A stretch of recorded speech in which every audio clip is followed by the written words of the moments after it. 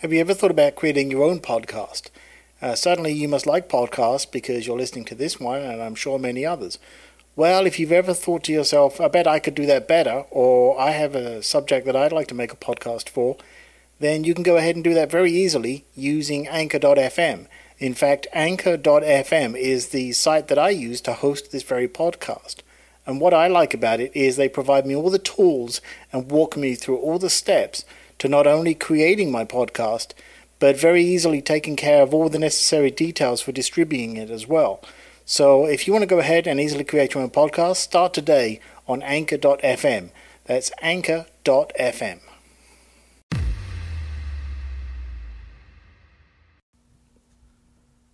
A good way to improve your skills and your creativity is to learn from others.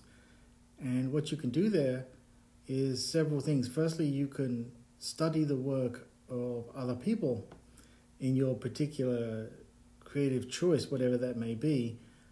And the other is to take their work and see if you can replicate it for inspiration and as a learning for techniques. Now, I want to be clear here. I'm not saying copy other people's work and release it and take credit for it. I'm saying take someone else's work and try to create it so that you can learn and understand the process involved on how they created that particular piece of work. You most definitely should not take someone else's work and recreate it and claim it as your own. But I do believe it's okay to use it as a learning resource, kind of a tutorial study, if you like.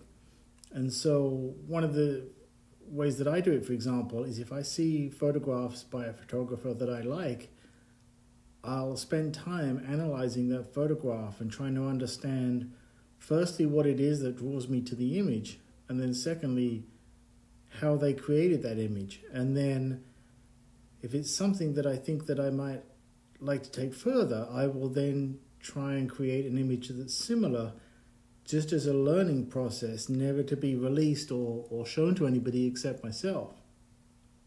And this has been a good way to discover things like lighting techniques, for example, or posing techniques, or using depth of field for a particular effect to get the viewer's eye drawn to a particular spot in the image. So I think it's okay to try and recreate what you've seen from somebody else as a learning method.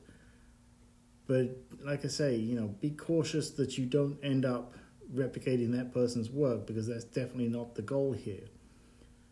But you may want to consider looking at the work that inspires you and wonder how it was built and how they created it, and then to take that and try and recreate it yourself and see if you understand the techniques and you can capture that same feeling that you got when you looked at the original work. So that's something you may want to consider doing if you find yourself in a creative rut and wanting to discover new techniques.